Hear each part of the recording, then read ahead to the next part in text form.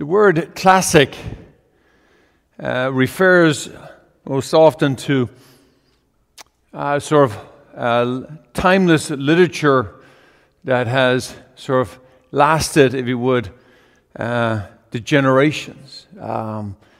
Sometimes refers to music. So you have a classic literature like Romeo and Juliet from Shakespeare and many other Shakespeare's writings, Merchant of Venice, or you have music that has been considered a classic.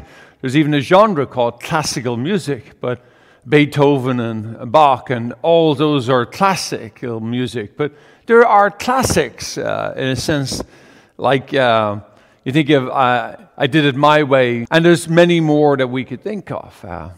It even crosses over the term classic into beyond just the sort of literature and music in a combination of almost entertainment.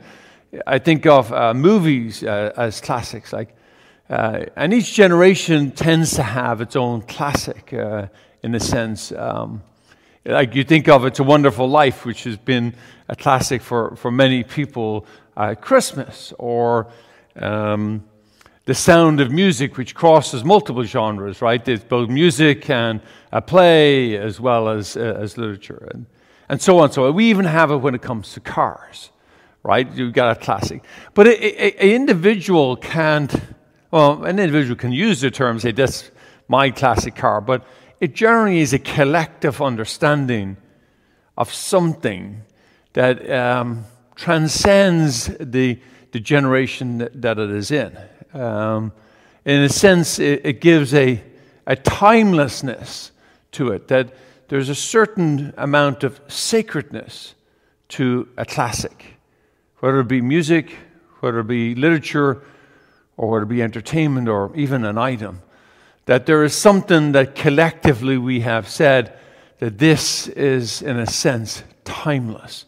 And it has something that teaches us about who we are as human beings, and it has a timelessness that passes on.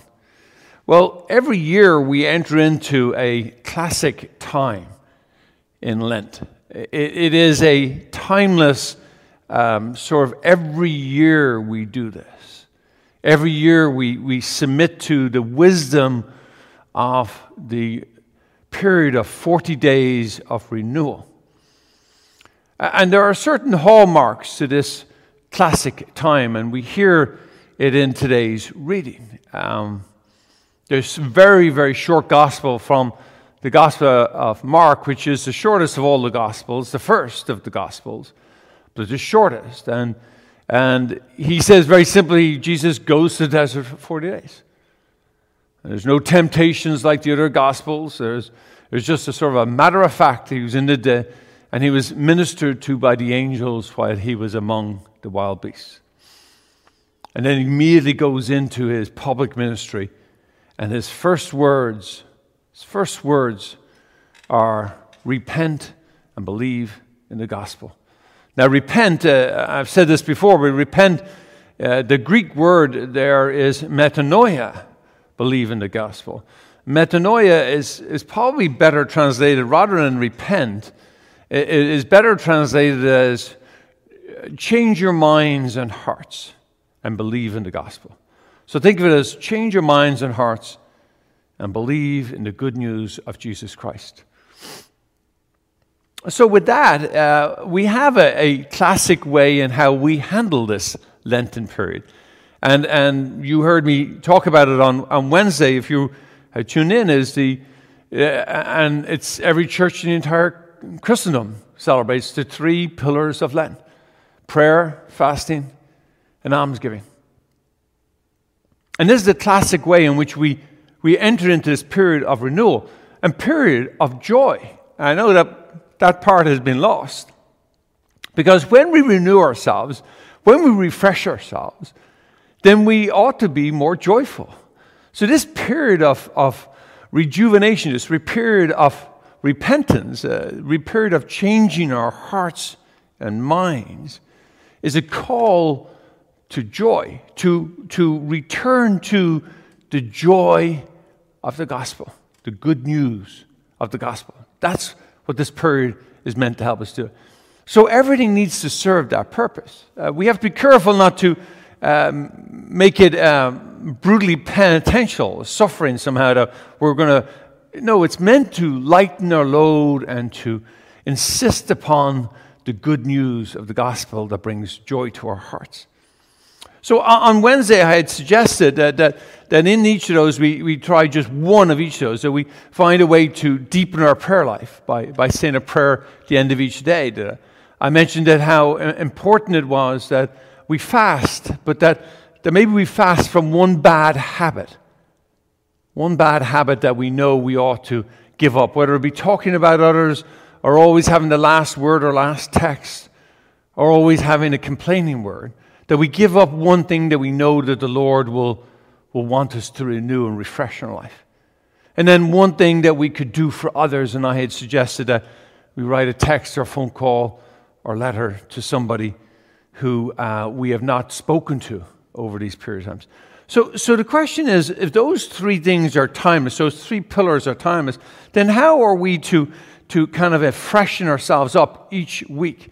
Well, I think we're called to dial these in a little bit differently each week, and everybody can do it slightly differently.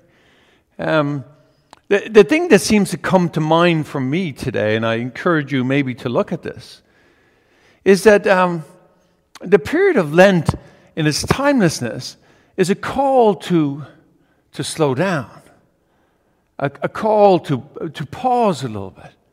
And that's why we have the fasting, that's why we have the prayer, that it calls us just to give ourselves a little bit more space.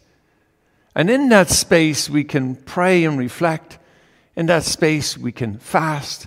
In that space, we can do things for others.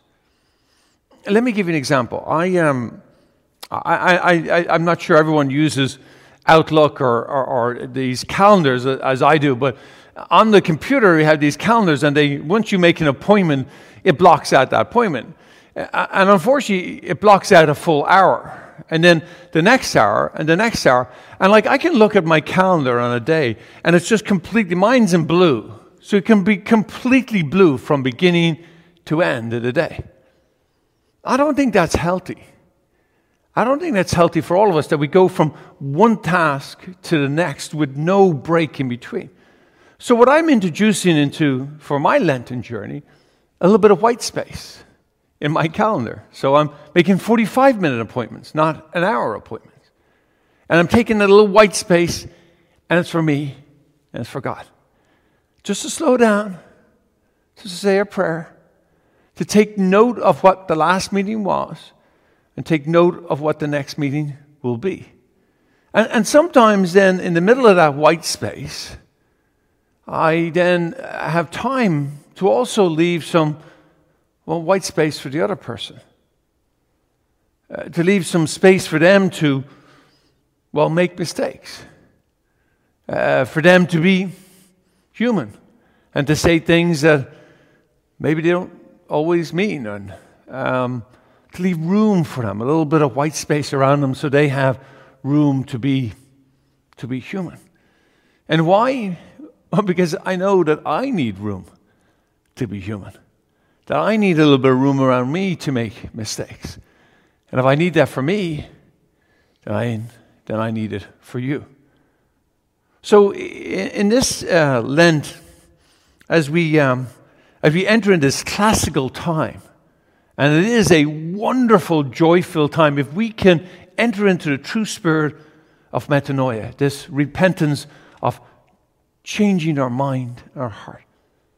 Can we leave a little bit of white space for ourselves and for God, for others and for God, so that together this season truly will be a season of joy.